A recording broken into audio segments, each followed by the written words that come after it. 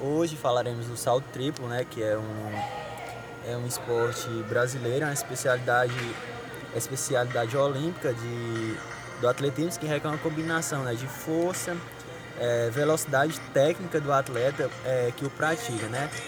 Os participantes desse esporte são chamados no Brasil triplistas, né. E requer do atleta muita concentração e muito treino, né, para acertar direitinho as 3 passadas. Ele vai começar com a fase de concentração, né, já na pista, se concentrando para depois fazer a fase de aproximação, que é onde ele começa a se dirigir, onde vai chegar a primeira fase do salto, que é a impulsão, com a sua perna de impulsão, né? A segunda fase do salto é o salto passo, que com a mesma perna ele vai dar outro passo.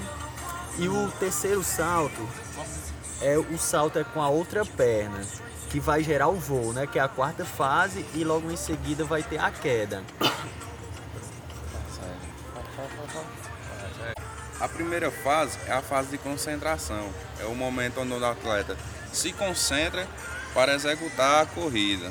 A corrida é onde o atleta começa a acelerar pela pista, alcançando sua velocidade máxima até alcançar a tábua de impulsão, onde ele vai fazer o primeiro salto, que é o salto de impulsão.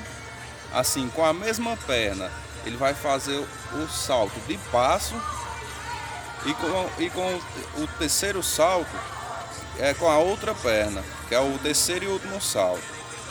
Assim, ocorrendo o voo e a aterrissagem.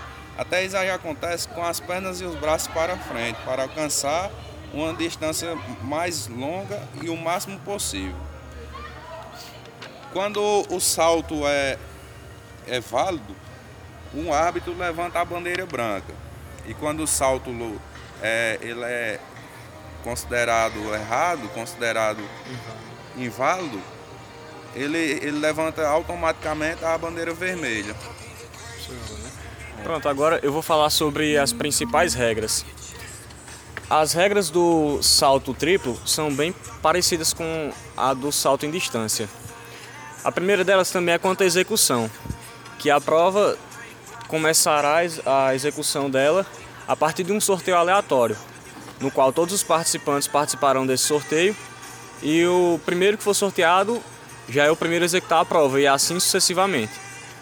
Para a prova ser executada, tem que ter um mínimo de 3 atletas para executarem.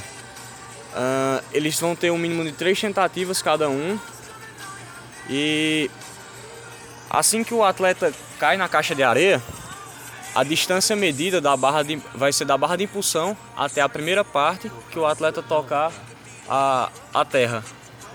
Aí o atleta também não pode em momento algum encostar na zona de plasticina, não pode também pular ao lado da barra de impulsão e não pode dar nenhum tipo de salto mortal. Uma das principais dificuldades que eu acho que o atleta tem é em manter a distância entre os saltos, né, para ocorrer no último salto tudo bem.